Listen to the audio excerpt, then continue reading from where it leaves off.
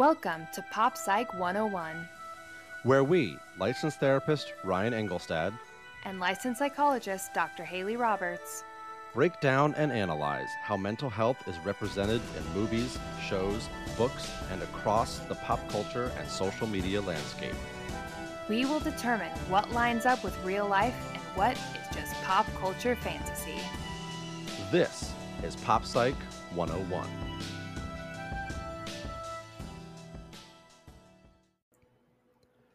Welcome back to Pop Psych 101. I am just Ryan Engelstad, licensed therapist, here as always with my co-host. Hi, Barbie. Hi, Ken. Hi, Dr. Haley Roberts. How are you?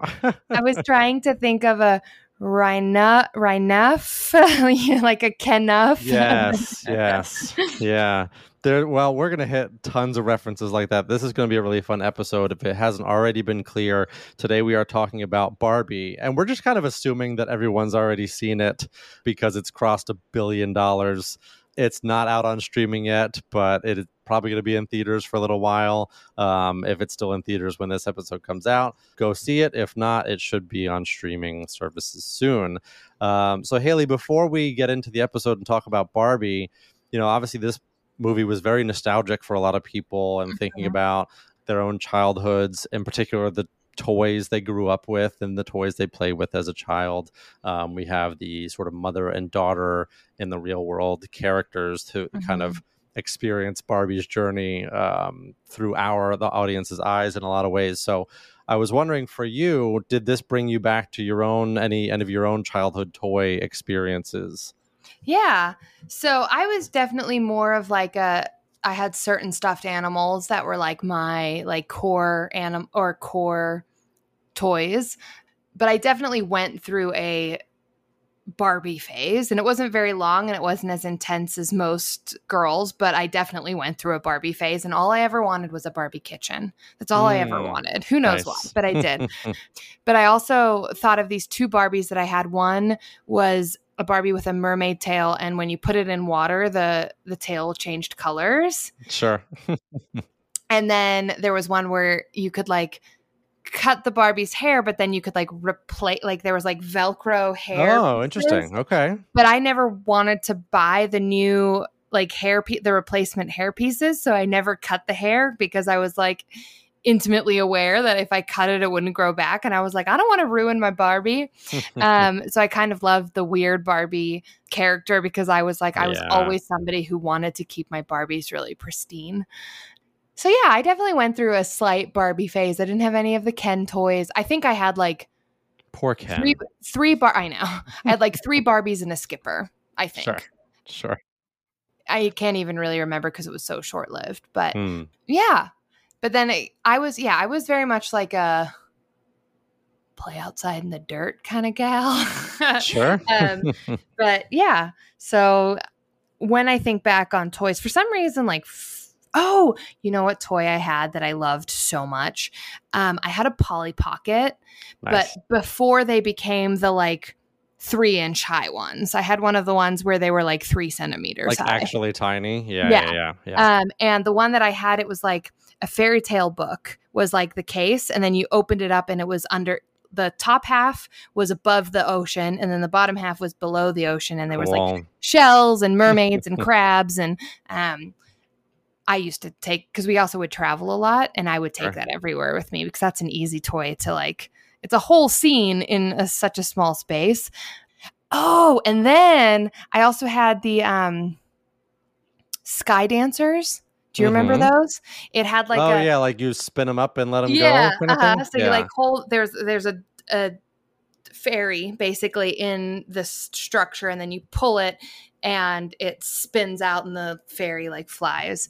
So I think those were kind of my main toys that I can remember. Yeah, so kind of a Barbie girl, and then obviously I loved that song by Aqua. How about you? Do you have a toy? Were you a G.I. Joe guy? First, I was going to say, are you excited then that this Barbie movie trend is going to lead to a Polly Pocket movie in 2 or 3 years? I would love to see what they do with that. Yeah. But if it's like the 3-inch high Polly Pockets, I'm like, is that really a toy that can fit in your pocket? Like, the whole point of these things is that they could fit in your pockets. Yes. Yeah. There was a quote recently that I read that said, people keep talking about how this movie is going to lead to more movies about toys. Mm-hmm. Perhaps it should lead to more movies about women. And I was like, hell yeah. But also, I think toy movies are fun. I've always thought toy movies are fun. Well, yeah, so I think we're going to talk about that as we talk about this movie from the broad perspective, because I do think it is such a cultural moment beyond just being a movie, quote unquote, about a toy, to your point. So we'll definitely get into that. You asked about sort of what this was like for me toy wise. And it's funny because I had sort of a mixed experience. I brought my daughter, who's 7 and going to be 8 in a couple of weeks here. So she got to watch it, and she is very much in a Barbie phase. She has a Barbie dream house. She's got a case, like a suitcase full of my wife's Barbies that we've inherited over the years. She's got a closet of clothes. Like, she's got an RV. Like, she has everything. Oh, yeah. Hell yeah. So it's really funny. It was really cool to watch her watch this movie. But then from my own experience, I didn't have a Ken or anything like that. I had 2 sisters who I don't even have like specific memories of them necessarily playing with Barbie. But like you, I was definitely an outside kid. I was going, playing sports, and I was doing stuff. But when I did have toys, and I guess like the boy version of Barbie was basically like Transformers or Ninja Turtles, right? I definitely had those toys growing up. I loved Transformers. Obviously, it was a very simple thing of like, it's a car, now it's a robot that fights. But I loved those enough to the point that when the movies started coming out, I did drag my wife to go see the first Transformers movie, and probably had like a very similar experience. It wasn't like as touching and thought-provoking. It was obviously just like, no, these are robots that are going to fight each other, right? Yeah. But for me, it was like, oh, that's that robot. So it's just funny in that sort of like full circle moment. And that this is where things might be heading, and just like more toy movies. But I do hope that if it's just going to be toy movies, that they're more like Margot Robbie directed by Greta Gerwig toy movies, and less, I mean, the Transformers movies were fine, but yeah, I mean, there's a big difference there. Well, it's also like there's some movies where they're meant to tell a story or like send a message, and then there's ones that are just supposed to smash, crash, boom. Yeah. They both have their roles to play. Yes. They do. Yeah. So fun little trip down memory lane. So let's take a quick break here, and a note from our sponsors or from ourselves, and we will come back with Barbie. Pop Psych 101 discusses mental health as it is portrayed in pop culture media, and because of this, we often cover sensitive topics that can be triggering for some listeners. We also delve into the characters and plots of these stories, and therefore, spoilers abound. So please, use your discretion as you listen to the rest of the episode.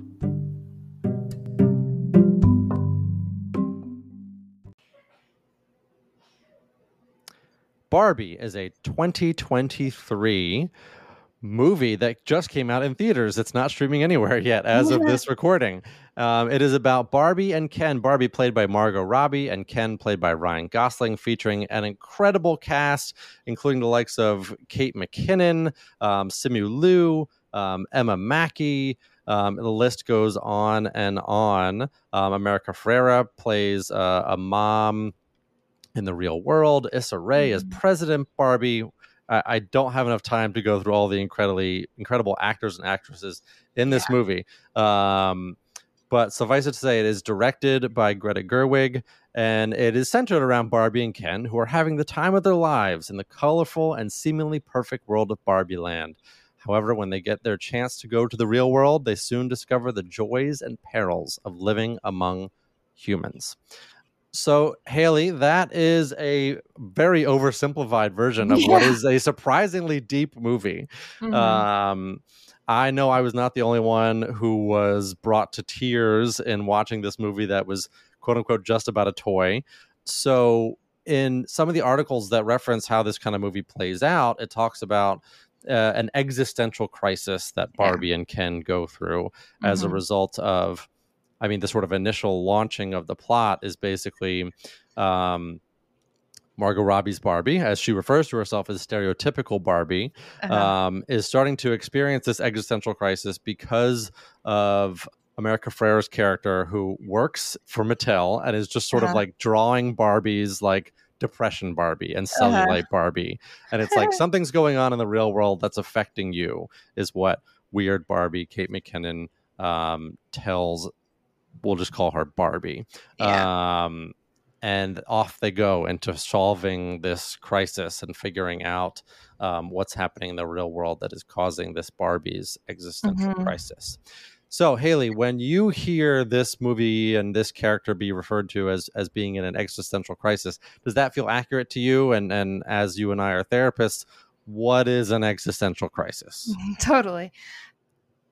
Yeah, I think it goes from existential wondering to existential crisis. Very good. Yeah. And basically, an existential experience or an existential wondering or an existential crisis is basically boils down to feelings and questions about what is my purpose? What is the meaning of the world? Why are we here? What should I be doing? What should you be doing? It is this normal? Basically, like, who am I? Why am I? Both individually and within the grander scheme of the world, right? So Yep. the first word is basically exist, and like, what is the point of existence? Basically, whether that's mine or the world's, and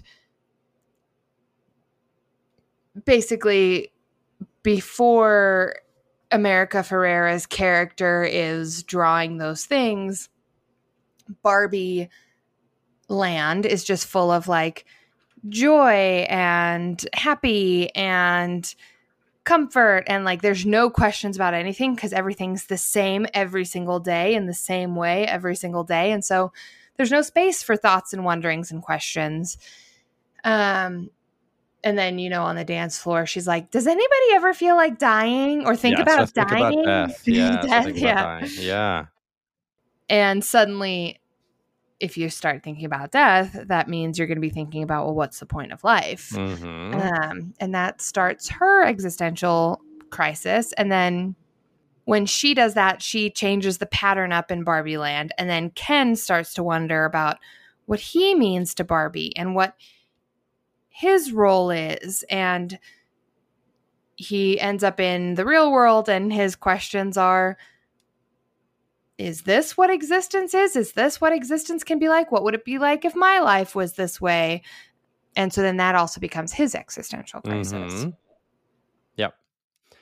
Yeah. So I like the way you described that frequently it can just kind of start about a question, right? And I think when you and I are seeing people who might be describing themselves as having an existential crisis, sometimes it's triggered by things like a loss, Mm-hmm. someone passing away, loss of a job, a loss of a relationship, where all of a sudden things that were once stable are now thrown into question, right? Oh, well, Mm-hmm. if my future is not with that person, or if my future is not in that job, what is my future? What am I supposed to be doing? I think is a really good framework because we Can I see, just pause you for one yeah, oh, second? please. Yeah, We go. often frame existential crises as like the after the ends of something, but also sometimes it's after the start of something. So 100%. like, what is life with this person? What Mm-hmm. is life in this job? Yes. Right. So those can Mhm. also be triggers for existential questioning, because sometimes we think like, oh, I got the job and that answers the question.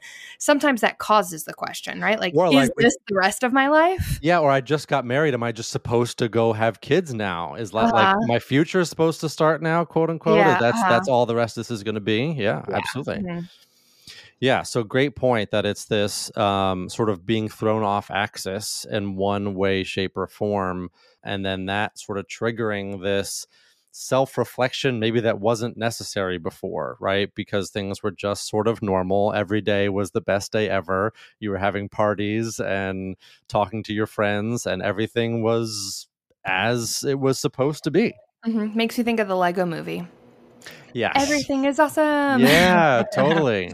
Yeah, there are definitely some parallels there because, we see Barbie kind of have this typical for her normal day. And then once she has this question, do you guys ever think about dying? The next day is very different. And it reminded me of the type of day, that, someone who's in therapy might talk about having, like, quote unquote, woke up on the wrong side of the bed. And it's like, well, what does that look like? Well, I burnt my toast, and I tripped coming down the stairs, and and all these sorts of things. And the meaning that we take away from those sorts of experiences can kind of amplify the nervous thoughts or feelings that are already coming up because of random questions about the future and things like that. Yeah. And our brains don't like gaps of information. And the thing about existential questions is 99.9% of them don't actually have answers. And so that's going to cause stress. And now stress, we use it as a bad thing, but it's not a bad thing. It just means your body is in a heightened state. And so, like, once you have higher stress, you have higher cortisol. When you have higher cortisol, you're more likely to misstep and stub your toe or burn your toast or whatever, because your body goes into more of a survival or like fight flight kind of phase. And so something like the toast is like just low on the scale when you're trying not to get eaten by a bear that's not there, right? Yeah. So as Barbie is acknowledging, and the quote is, some things have been happening that might be related. Cold shower, falling off my roof, and my heels are on the ground. So it's like these are her examples of things that are off, basically, right? And she eventually is suggested that she should go talk to Weird Barbie, because Weird Barbie knows things about the world, Haley. He's seen some stuff. She's seen some stuff. And I don't know if you saw this, but they have created a real Weird Barbie. I'm so upset about it. Oh, interesting. Say more. So she's my favorite character, obviously. Okay. Not only because Kate McKinnon is the best. Yes. But because the whole point of Weird Barbie is like, it's a standard Barbie that has been played with too hard, right? Yes. And so what I really liked about her was she represented all the Barbies that weren't as they came because they had just been, quote unquote, played with too hard. This is a great point. But now she comes like that, and it's like, okay, well, she's not Weird Barbie. That's just how she arrives. All right. Now she's Weird Barbie from the movie, as opposed to you being able to her representing. Yeah. Yes, yes, yeah. So she was supposed to represent all the Barbies that weren't kept pristine, that weren't played with by Haley Roberts. But I mean, is like obviously one of the best, if not the best character in the movie. So also totally deserves her own Barbie. And I would for sure buy one for my daughter. But also when I saw that, I was like, no, she's supposed to represent something and you ruined it. Yeah. Yeah. And, I don't want to sort of jump to like therapist patient dynamic, but it was really interesting having Weird Barbie sort of be this guru, be this person that's telling Barbie, stereotypical Barbie, a little bit about the world and giving her these choices, right? She says that for sure was a therapy like metaphor. Well, right. Okay, so that's what I was curious for you watching this, right? Because it's sort of this thing that does happen in therapy sometimes, which is like, this work that we're going to do is going to open your eyes a little bit, whether it's to the world around you or your response to the world around you. And that is information that can't be put back in the box, right? Whether that's information that you kind of come to on your own or insight that you develop within our conversations. And you can't really just go back to your life and hope your heels rise up off the floor again. Yeah, no. And you also get to, you can't unhear something that you've heard. So like I will often say to like therapists in training that I'm supervising, I'll be like, sometimes you as the therapist have to take the risk of saying the thing that your patient might not want to hear. Yep. And then being like, nope, I'm out, which sucks as a therapist. Like it sucks to have someone be like, you pushed me too hard, goodbye. Yeah. However, they can't unhear it. And I will often say that to them as like, if it's something that, like, obviously don't push someone too much too soon. But if you've been doing therapy with them and you're like, this is something they need to hear, and they can handle.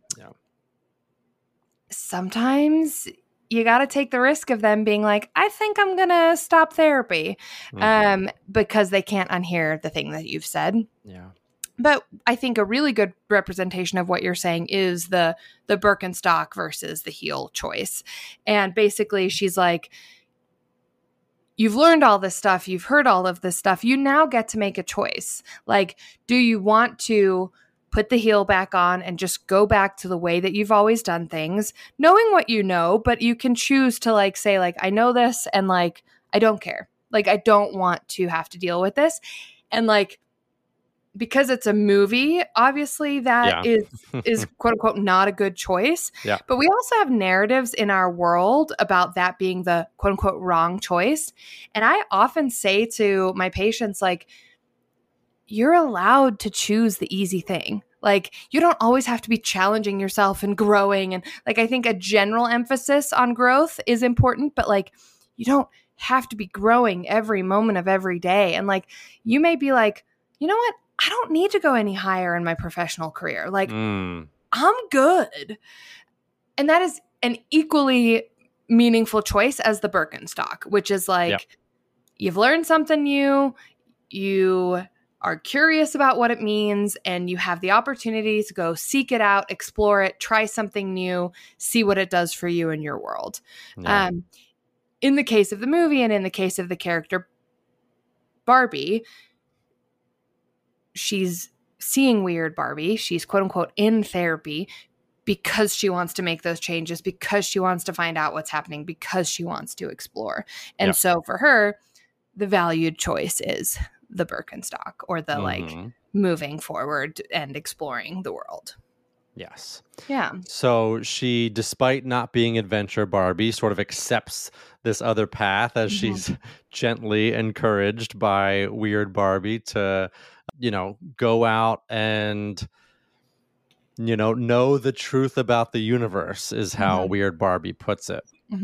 That was the moment that I felt the most connected to Margot Robbie's Barbie. Was I was like, sometimes I'm not adventure Barbie either, but I can still do it. Yep. Like, I wouldn't come in the adventure Barbie box, but I can adventure.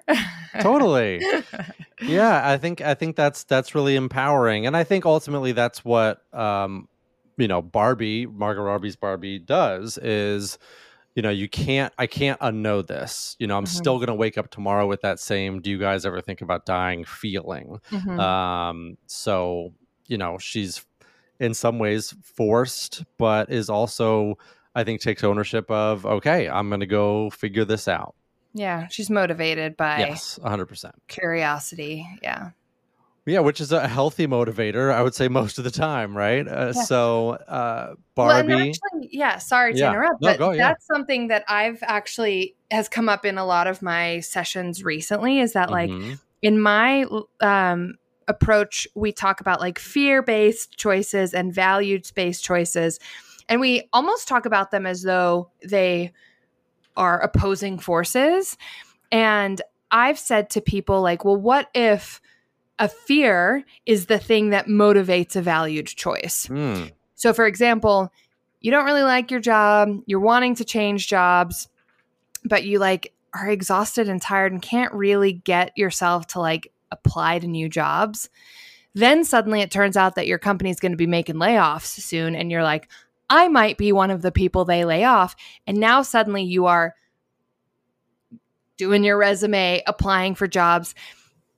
It's not bad that you're doing that. That's what you've wanted to do for a while. And it just so happens that like you experienced fear and you experienced anxiety, and that anxiety allowed or made it easier to motivate your valued behavior. So I'm like, great. Like, who cares if you're afraid and that's why you're doing it? If what you're doing is valued, it doesn't matter what's motivating it. Yeah. Yeah. Yeah, so they follow that curiosity, and I say they because it's both of them. Initially, Barbie thinks it's just going to be her, and Ken does what Ken does, which is tag along. As he asks Barbie, stick his nose where it doesn't belong is what he does, Ryan. No, 100%. Yeah, absolutely. I'm gonna try really hard not to defend Ken. But I think what I think is interesting is the sort of, how Ken gets exposed to the quote unquote real world and how he then adapts, unfortunately, or reacts to that. But he says to Barbie, what if there's beach? Which is the one sort of quote that's stuck in my family is like, oh, what are you doing today? Oh, I'm doing beach. Or I'm doing therapy, or I'm doing lawyer. Or as my daughter would say, I'm doing field hockey. I'm doing cheer. So, so that's what Ken does, is he also wants to get out of Barbie land and kind of figure out what his role is. Who is Ken? And initially it's who is Ken to Barbie, right? That's initially where it starts. And I think that's important. Yeah. Oh, it's very explicitly laid out that Ken only has a good day if he gets attention from Barbie.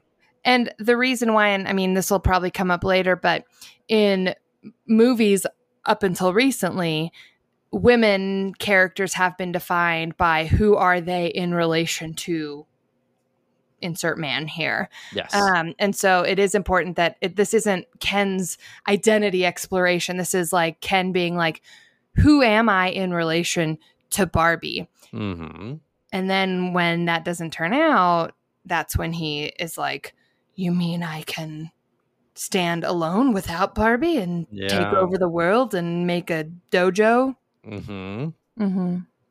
Yeah. So, and that's the sort of initial exposure that they both experience is, they both experience the patriarchy pretty quickly.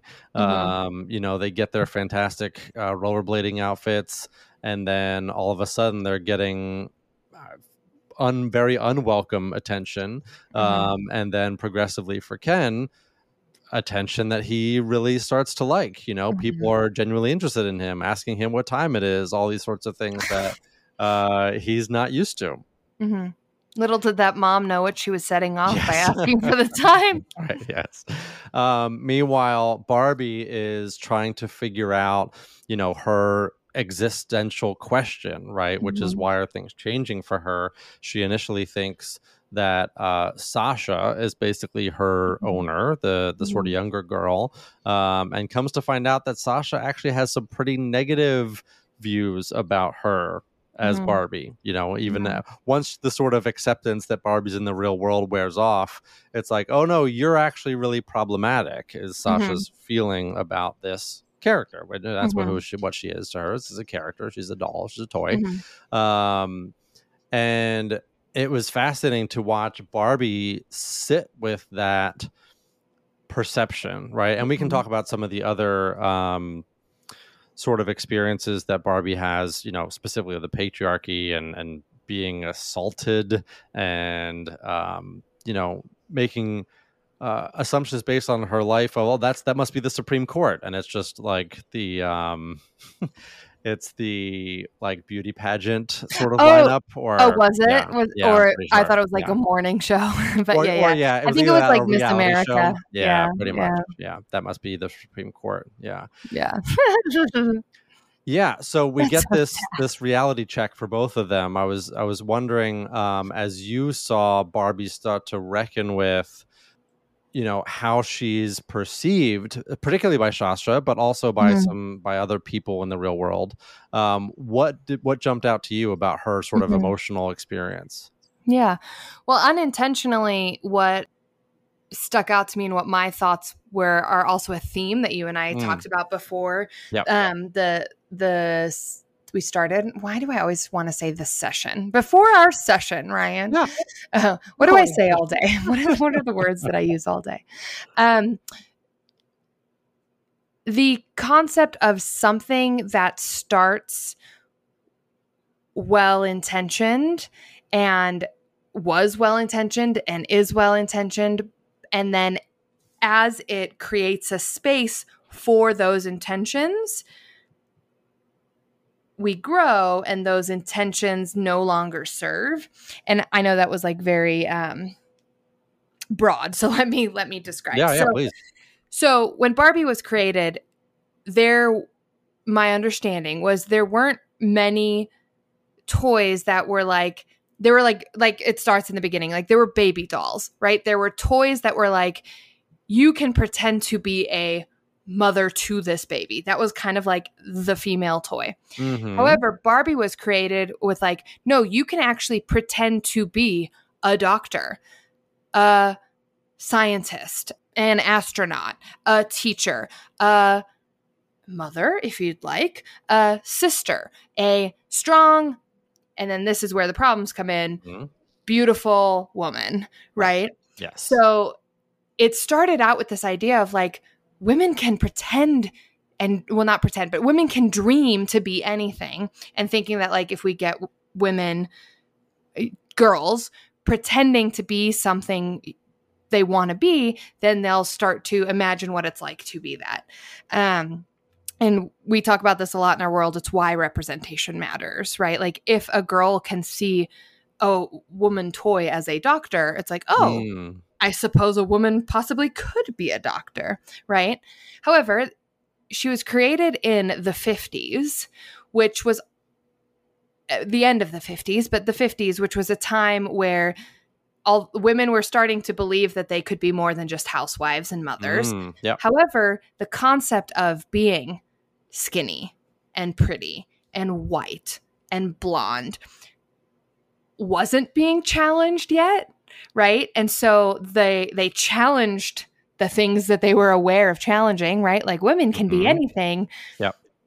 But then girls like Sasha have grown up with like, of course women can be anything, partly because of changes like Barbie. 100%. Yep.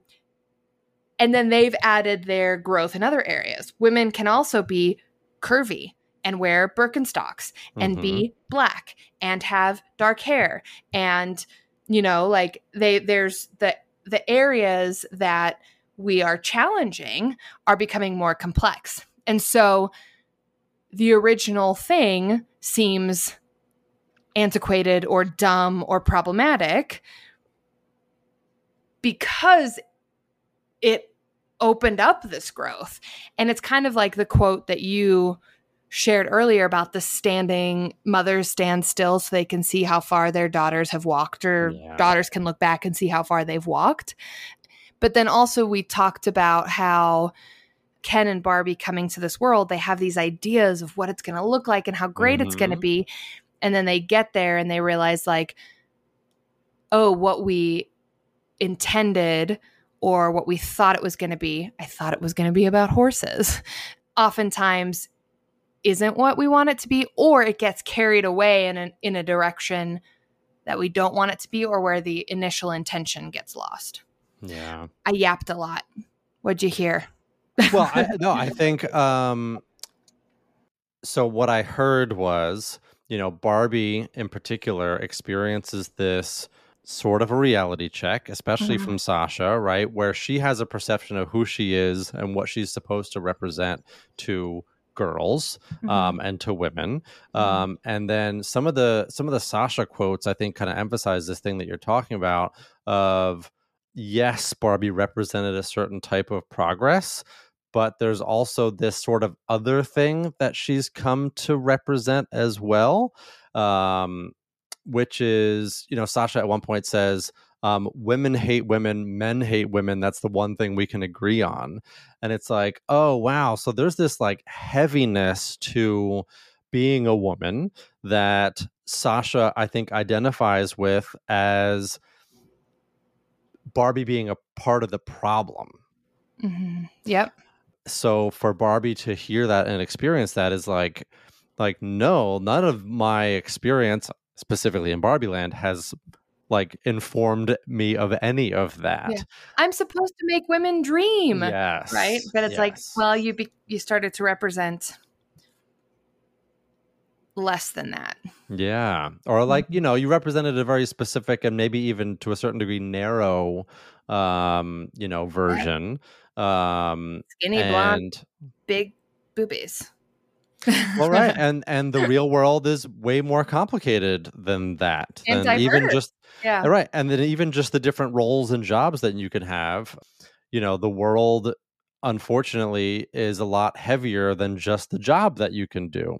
And I think that was a theme that I certainly was noticing as Barbie was sort of learning about herself and growing and desiring to become a human. I was like, oh my God, please don't let this just be about Barbie getting a job. And they didn't. And they resisted that, which I was really grateful for because it was really about her being a woman, being human. Yeah. And they leaned into that. And I know we'll get to that here in a little bit. But, really where the movie kind of takes a turn for a little bit is okay. They go off on this sort of like weird slapsticky adventure through the halls of Mattel. And, and Ken gets back to Barbie Land to insert the patriarchy, and Barbie tries to confront the people of the CEO of Mattel and all these things, and they try to put her back in her box.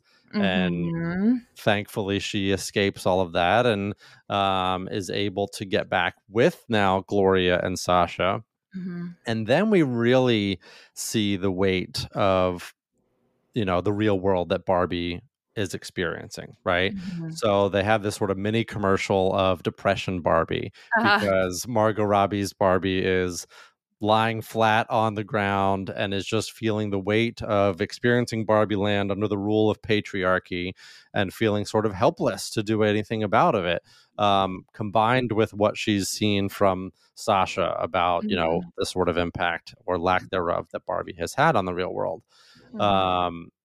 And the specific reference of Depression Barbie sits around all day and watches the BBC version of Pride and Prejudice, right? It was a reference that a lot of people could relate to, unfortunately or fortunately.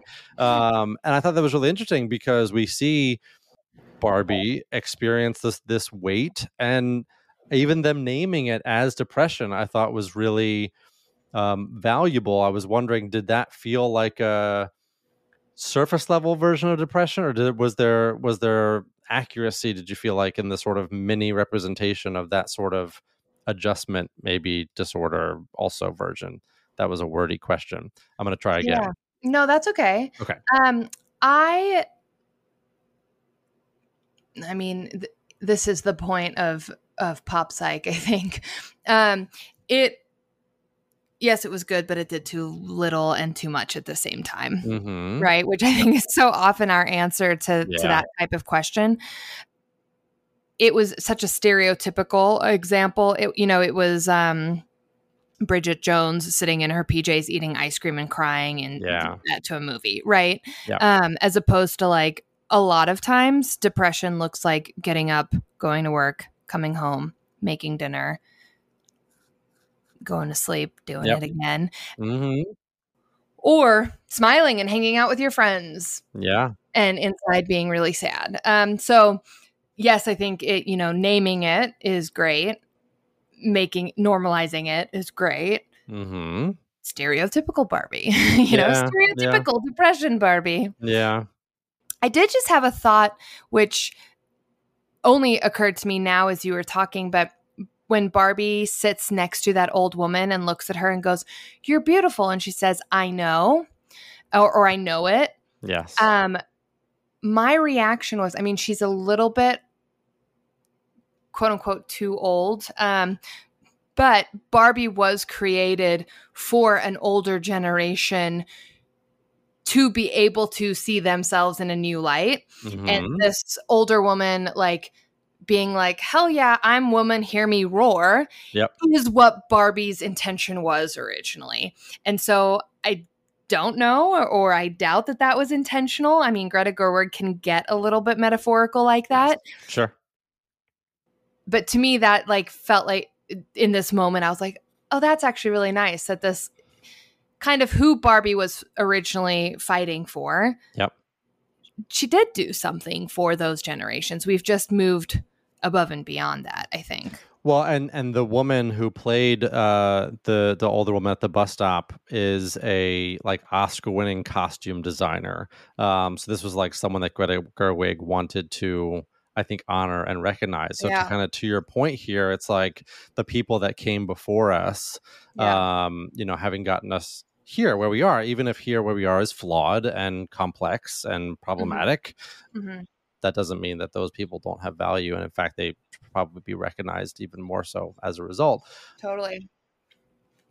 And yet, right, I think watching this sort of crisis moment that Barbie is experiencing, whether it's depression or whether it's just an adjustment to the, experiencing the real world for the first time, it is a crisis, right? We can see this sort of sense of helplessness of all of her Barbie friends are now brainwashed, to call back to a word that was used before.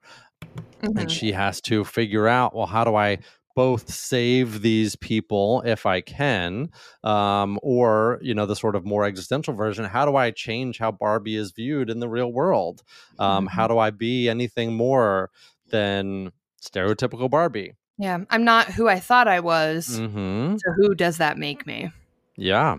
Yeah. And then there's this sort of meta moment of, how she says, I'm not beautiful, or I don't feel beautiful. Mm-hmm. And then the narrator says, if you're going to try to make this point, you probably shouldn't use Margot Robbie as an example, which was a great, which is call out. literally the thought I had the second before the narrator said that. I was like, well, I mean, except the person saying it is literally stereotypical Barbie. Right.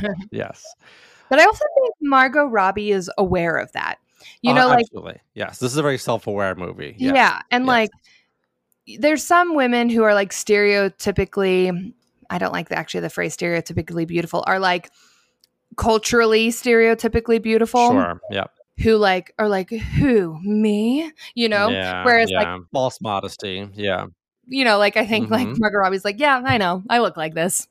Thanks for noticing, I guess. Yeah. Which I think made that moment more powerful. So, I mean, Greta Gerwig, she's just good at what she does. Yeah, absolutely. I think, to kind of pause on that note and acknowledge, what this movie is doing, right? Because I think it would have been very easy to let this movie just be a Barbie movie. I mean, as a parent of a 7-year-old, I've seen lots of cartoon Barbie movies. Mm-hmm. They're pretty devoid of character development and emotional awareness, and it's basically like, who Just stole the jewel? Yes. Let's solve the mystery of the stolen jewel. I mean, that's still kind of impressive. Totally. Yeah. But to have this movie be as emotionally deep as it was and have these characters go through this arc in the way that they did, I thought was incredible. Now, I don't expect, as you acknowledged, that we're going to get 40 toy movies with this level of emotional self-awareness. But I hope that with the success of this one, as you pointed out, it's not just about a movie about toys, but a movie about women. And we hope that that's the takeaway. And about women, but also about, existential crises and depression and these things that are so human and so relatable, that people were watching this movie about a toy going to the human world and seeing themselves in her. Yeah. I mean, that's incredible. Yeah. Actually, a moment where depression was really well identified is not in Barbie at all, but in Gloria. Yes. Because she has a great, supportive, wonderful husband who she seems to have a good relationship with. Yep. She has an okay relationship with her daughter, which is like fair for having a teenage daughter. 100%. Yep. And she has what seems like a good job. Mm-hmm. And yet she's still missing something, right? Or I don't even like that. She's still feeling these things, Yep. right? Yep. And I think that's a really lovely representation of depression, because it's like we have these ideas of like, oh, if you are depressed, there's something wrong or you're broken. Even, when Barbie started having those feelings, someone was like, you're malfunctioning. And like, that's kind of how we talk about feelings. I mean, broken. literally, when somebody is sad, we ask them, what's wrong? Rather than just like, oh, I'm noticing you're sad. What's up? Right? Yep. The sadness is a normal thing. The sadness is just something that you can be experiencing. Yep. And something doesn't have to, like, sometimes nothing's wrong and we just feel sad. Like, I don't know, my dopamine's acting weird today. Or I'm watching Barbie and I'm just crying. Like nothing's wrong. This movie's just hitting me. Yeah. What? That felt achy but good is what Barbie said about tears, Yes, like sometimes we just feel achy, even if something feels good or even if something doesn't feel good. Yeah. So yeah, that was actually, I think, a really nice representation of depression. Yeah, and what we see is that collectively Barbie and Sasha and Gloria, build each other up to get to the point of maybe we can do something about this. And I'd be remiss if we didn't acknowledge the incredible monologue Gloria has, and just acknowledging as she watches Barbie have this crisis. I won't read the whole monologue, but the way that she starts it off, I think is a good summary, which is that she says, "You are so beautiful and so smart, and it kills me that you don't think you're good enough." And then from that point, she acknowledges all of these things that as women, what is expected of women, but in many ways there are sort of completely unrealistic or unfair standards or expectations. Yep. I have to imagine that as I read, a lot of people had a particular response to that speech. Did anything jump out to you as you kind of heard Gloria kind of embracing that moment? Yeah. I kind of had an odd reaction to that monologue, in that I, like, every part fully resonated. Like, women are told that they're paid less because they don't ask for more money, but then if they ask about money, they're considered money grabby. Yep. And that's just one example of situations where women are told that they are at fault for their station, but then also are told that if they fight for it, they need to just stay in their box, right? Get back in your box, Barbie. Yep. This can be said for any like minority group. So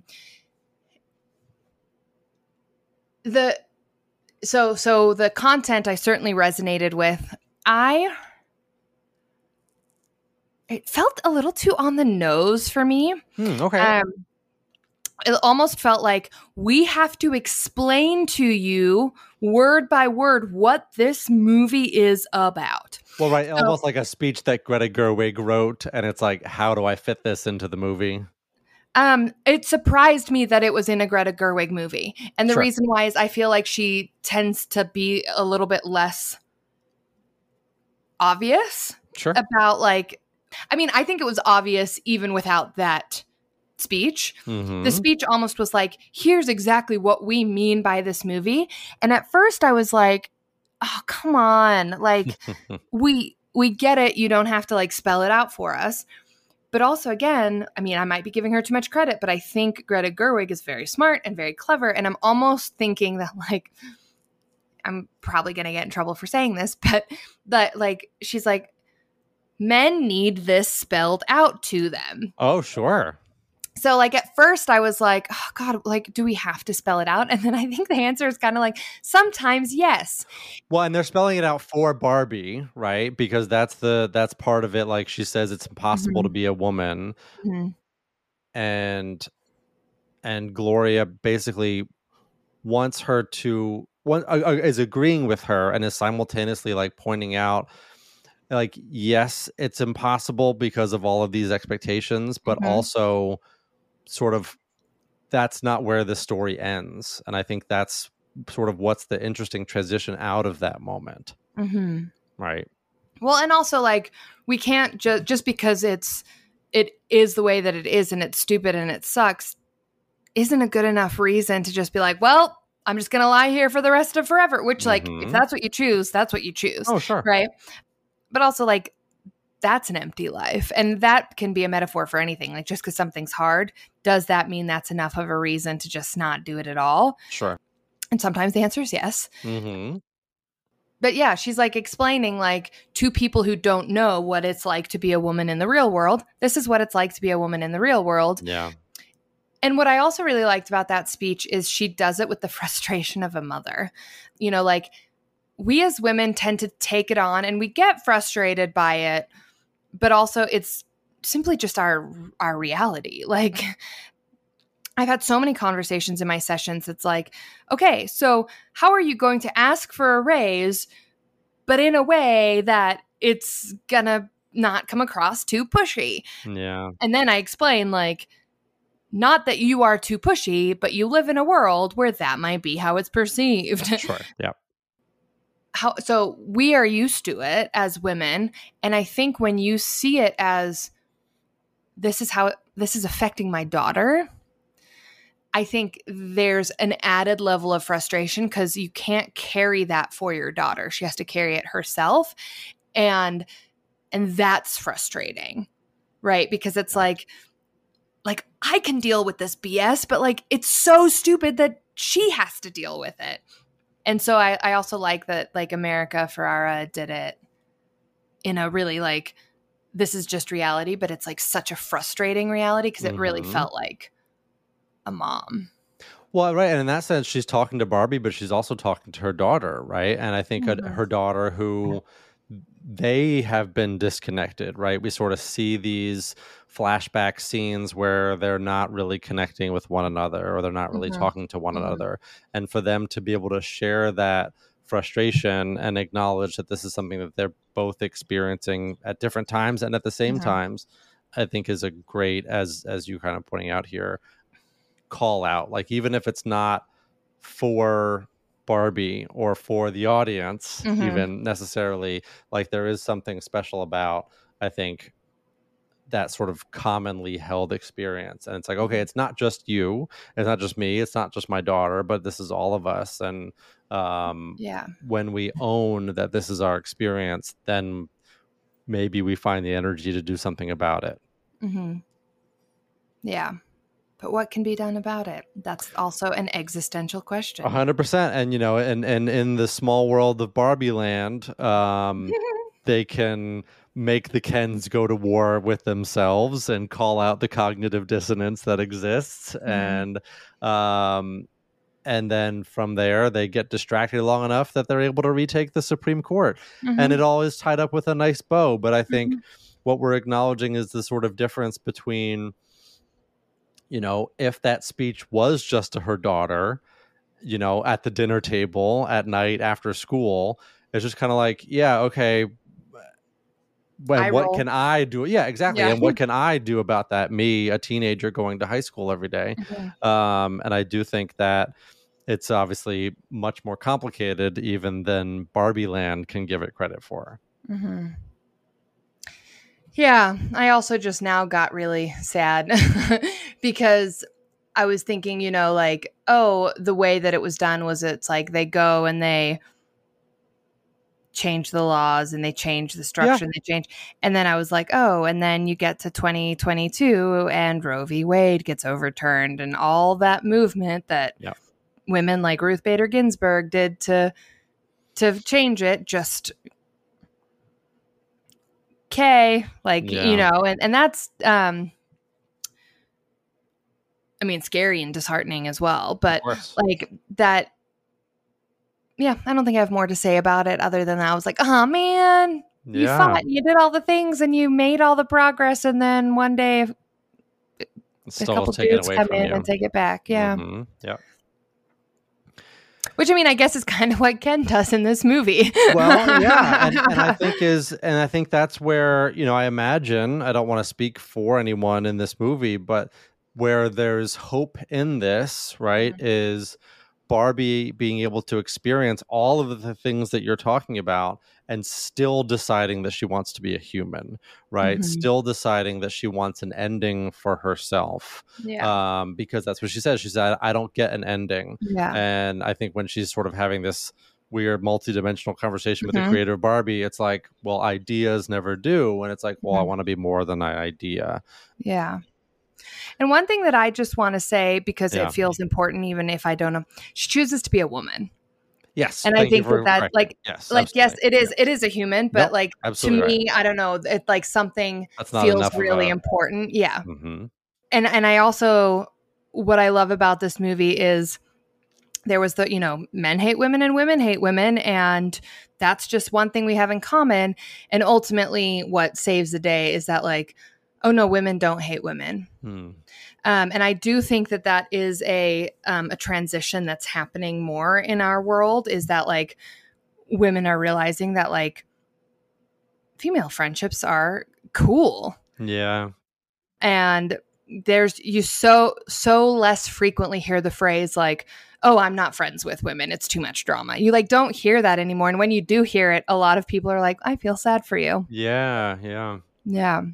So that felt really wonderful and powerful. I think only thing I don't love is that when she ends up going to the gynecologist, that's she's chosen to be a woman, and some women don't need a gynecologist. So great call. Yeah. I think that's it represented what it needed to represent, because a Barbie doll does not have genitalia.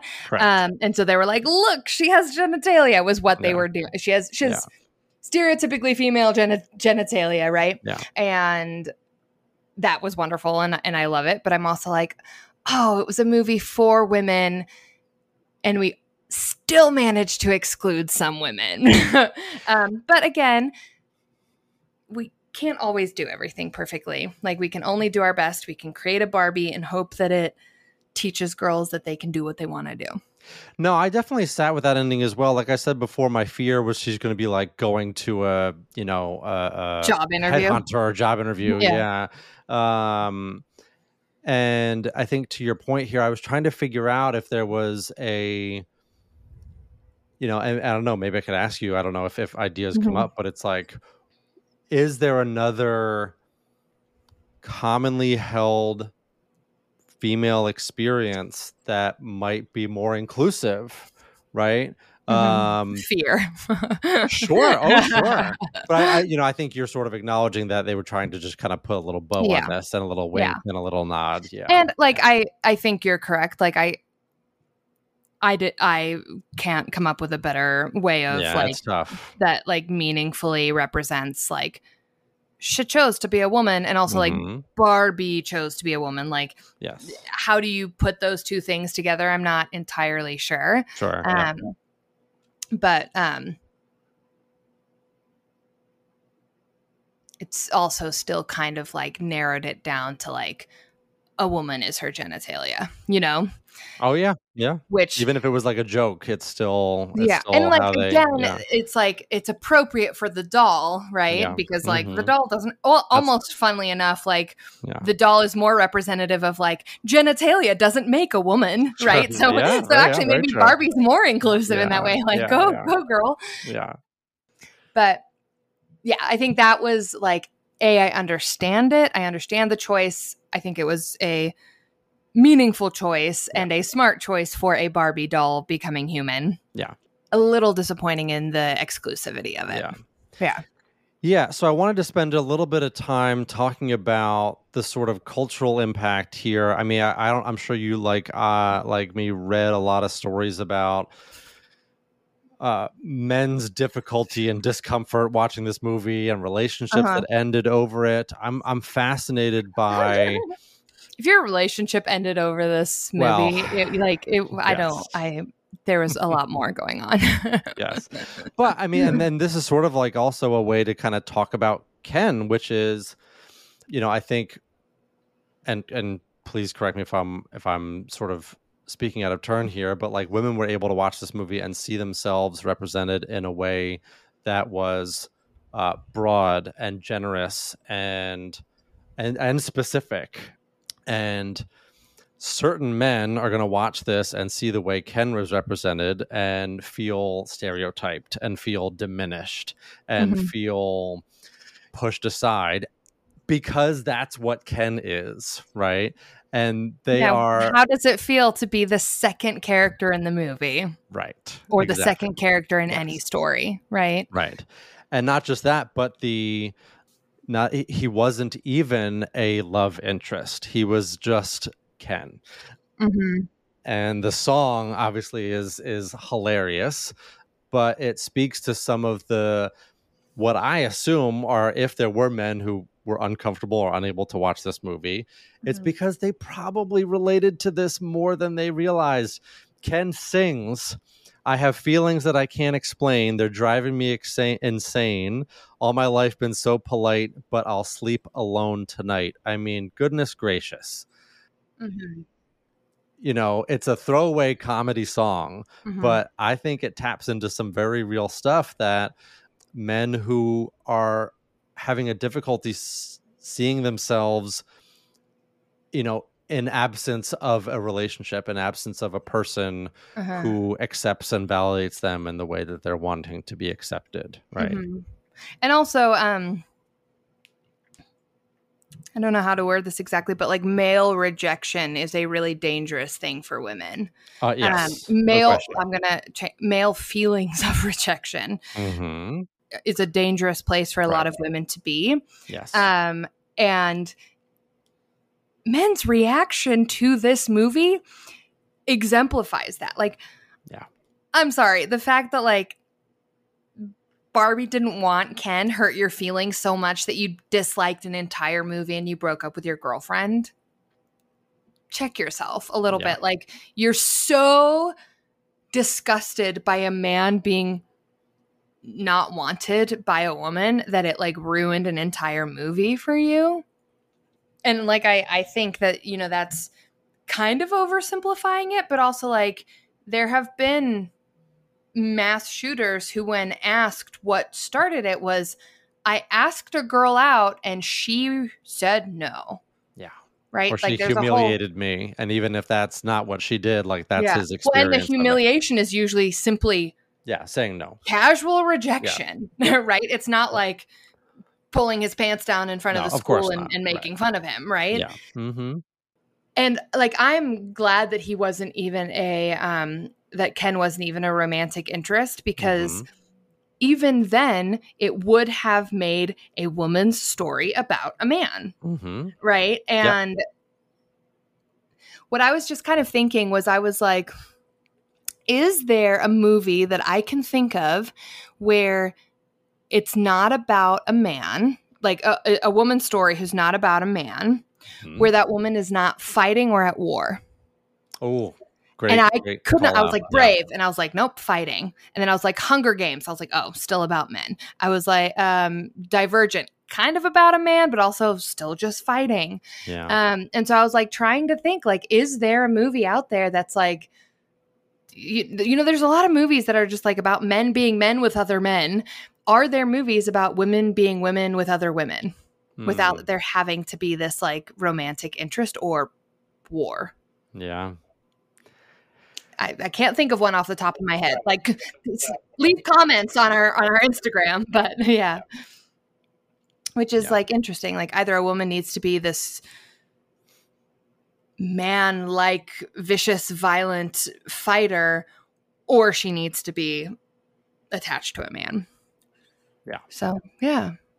Yeah, I mean, the only examples that were coming up in my head, I was like, you know, I was trying to think of like women-led movies, and they're like historical examples, which is like what's the movie Hidden Figures about the women in NASA, right? Oh, but it's like, you know, oh yeah, that's a good one. And like that's an example that came to my head, but it's still about the struggle, right? The non-acknowledgement, right?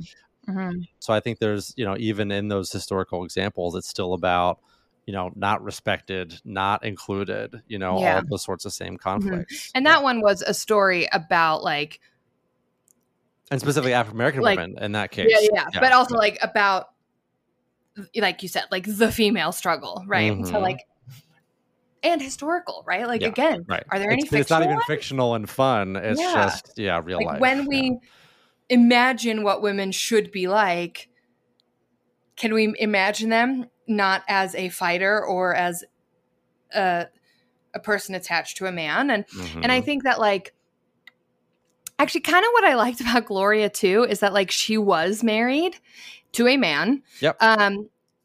And he was a part of her life, and a lovely part of her life, and a meaningful part of her life, but like not her point, right? And he was not the hero. He barely did anything. He was just there. Not in a bad way. No. He just didn't. He wasn't the focal point. He didn't solve any of the problems. He's not the reason for her. Yeah, exactly He's right. just playing Duolingo. Yeah. And I actually really like that because oftentimes in feminist narratives, particularly men, but some women are like, oh, this is anti-man. Right. And it's like, just because you're pro-woman doesn't mean you're anti-man. Yeah. And Gloria's a really good representation of that. Of like, she's not like, F men, they're useless. She's actually like, oh, should I tell your dad? And they're like, oh, no, he'll be fine. Well, right. This is a very healthy, supportive relationship. Like, and it's just not about him. He's just not. And she still wants more for women. Yeah. Yeah. I mean, it sort of feels like he's the Alan, which, again, I think people had this perspective of Alan as like, oh, he must be gay. And like, no. There can be this portrayal of men who it's not about them. They can be there. They can not be representative of anything else. And they can be helpful and supportive. And they can just be Alan, but that's not a problem for them, right?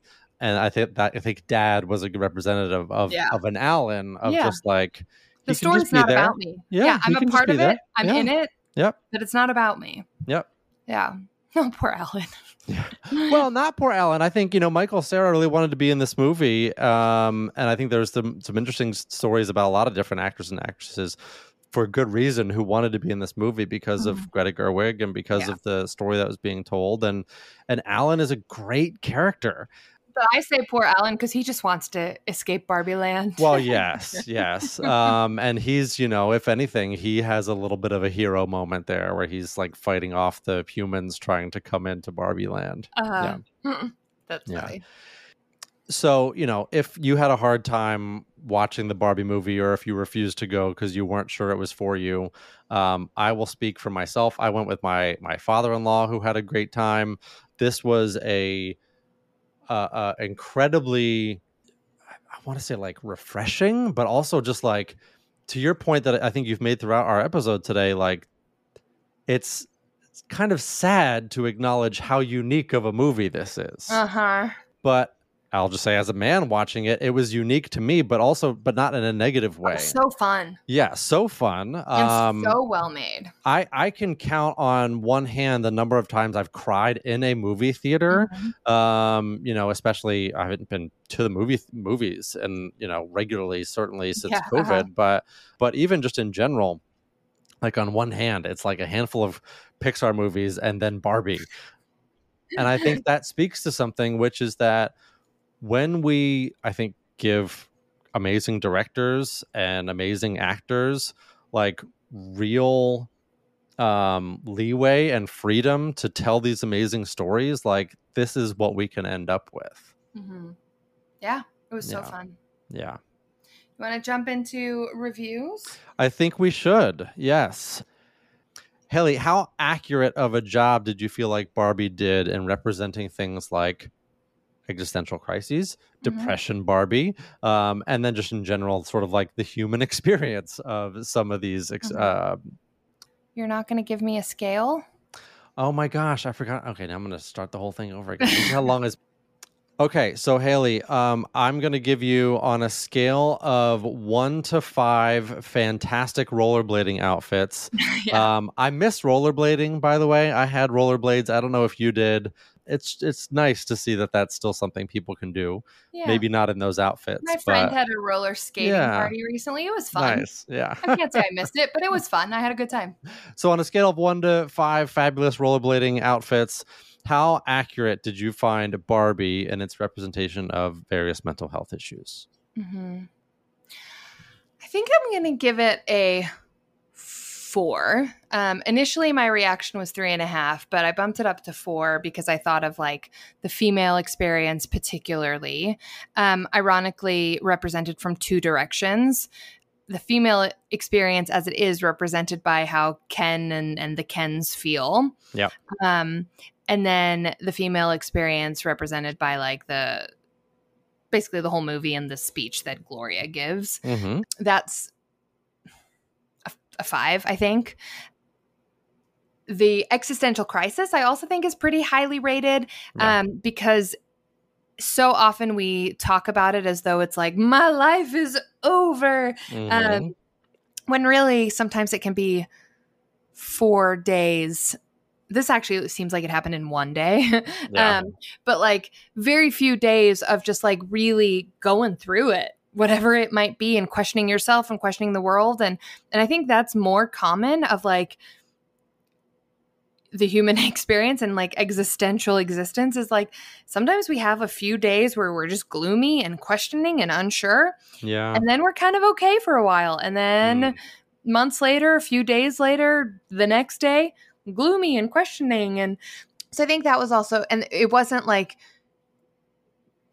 too surface level, but it also wasn't like my life is over. So I think that was pretty well represented. The way that I spoke about like Gloria's depression being represented of like my husband's good, my daughter's mostly good, work's good. I just kind of feel gloomy and sad. I think that was well represented. Totally. It is a satire. And so therefore, in and of itself, it has to not be fully truthful. And I think that's where it loses a point, is that it like has to be exaggerated or understated or manipulated or, you know, play-dohed around. Meta, and so I think so like that's where it loses a point, but that's such an arbitrary point for me. Like I think you can take it or leave it, and if you want to give it a 5, give it a 5. If you want to give it a 4, give it a 4. So yeah. Thoughts? Nope, I couldn't agree more. I think if they tried to be any more realistic, it would require them to pull even more out of the fantastical world that they created. And I think it'd be less funny. They struck a really good balance. Yeah. Yeah. On a scale from 1 to 5, plastic cups with nothing in it,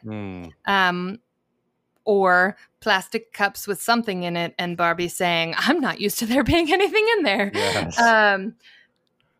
How entertaining did you find the movie Barbie? Okay, so I'm not going to keep you in suspense. It's a 5 for me. It's been a while since my whole family has been able to go to a movie and then have quotes and songs and outfits and things that just stayed with us for now weeks on end. And I'm so grateful to have that kind of shared experience. I really look forward to, as my daughter continues to get older, to having more of those sort of shared experiences. I don't know how often they're going to come. I hope that Greta Gerwig gets to do more stuff like this. Her next project is Lion, Witch, and the Wardrobe. I hope there's more like fun human things that are going to be in that. Oh my God, that's going to be so good. Yeah, we'll see. I hope so. That's a tough source material though. So we'll see. So it's a 5, and especially, you know, we haven't acknowledged the sort of Barbenheimer of it all. I did see Oppenheimer first, and then saw Barbie a week later, and Barbie has stuck with me more than Oppenheimer was, which I think tells you sort of how entertaining and just sort of like fulfilling this movie was. Awesome. I love that. Yeah. I didn't see it with anybody. I went by myself. Nice. And I wonder if that's why I have slightly lower rating than you. because the way that you describe it, I can see like the jokes and the like, if you step out of the movie and then like, oh my God, when this happened, and then when this happened, Yeah, I'm the sort worried of about shared Margot Robbie. And then, experience. yeah, I think it was great. Yeah. So Haley, do you know the Rotten Tomatoes scores? Should we do a quick Oh my gosh, quiz? yes, What do you let's do it think? again. Yes, let's do it again. Okay, let's Um, close this out here. Barbie, what were the tomato meter and audience scores? So the tomato meter was 96 and the audience score was 99. Okay, so I Wait, think hold on. There's going to okay. be some men answering the Barbie. So So I know 96. yeah, so I am honestly worried about whatever review bombing may have affected this because Oh, okay. I think your assumptions should be reflected in how accurate they are. I Mhm. will just tell you from the website, it says the sort of critics reviews, the tomato meter is 88%, and the Okay. audience score is 83%. Okay. I don't think that's reflective of the sort of general consensus. I Mhm. think there Yeah. were unfortunately some issues with things like review Well, and bombing. also So, like the general consensus, you and I are probably speaking to people who agree with us. yeah, that's okay. So, so 88 probably is actually the general consensus because there's Yeah, a lot of people who are real mad about it. I I don't know. think I I know. mentioned in the main episode, but there was some famous somebody who was like, if there were movies that treated women the way the Ken was treated in this movie, people would Mhm. be up in arms. And it's like, dude, have you seen a movie? Yeah. So yeah, like I think there truly are 12% of people who are real gruff about it. We can let them be gruff and let them have their feelings, just like we let Ken have his feelings and figure them out for themselves. So, Yeah. so thank you all for indulging us on a movie that's not streaming yet. I hope that if you haven't, by some chance, already seen it, and you've listened to this conversation, that you will go see it again because it's that good, and we'd love to talk to you all more about this and other things that are yet to come. If you want to hit us up on social media, X, we're technically still on. Oh, jeez. I know. Well, we are on That's Threads. such a Casa Mojo Yes, Dojo you're like so right. I rename. know. I just, we're available anywhere social media exists. We've even had audio voice messages left for us on Spotify for podcasters, which frankly I loved. And Uh-huh. if you are a person who has left us a message asking or requesting things from us, thank you. And also please check our archives because a lot of times people ask us to do things that we've done. So feel free to look through our, at this point, hundreds of episodes. Mm-hmm. So so thank you all. As always, feel free to check in or request from us wherever you follow us. And thanks as always for listening. Bye, Ken. Bye. Bye, Barbie.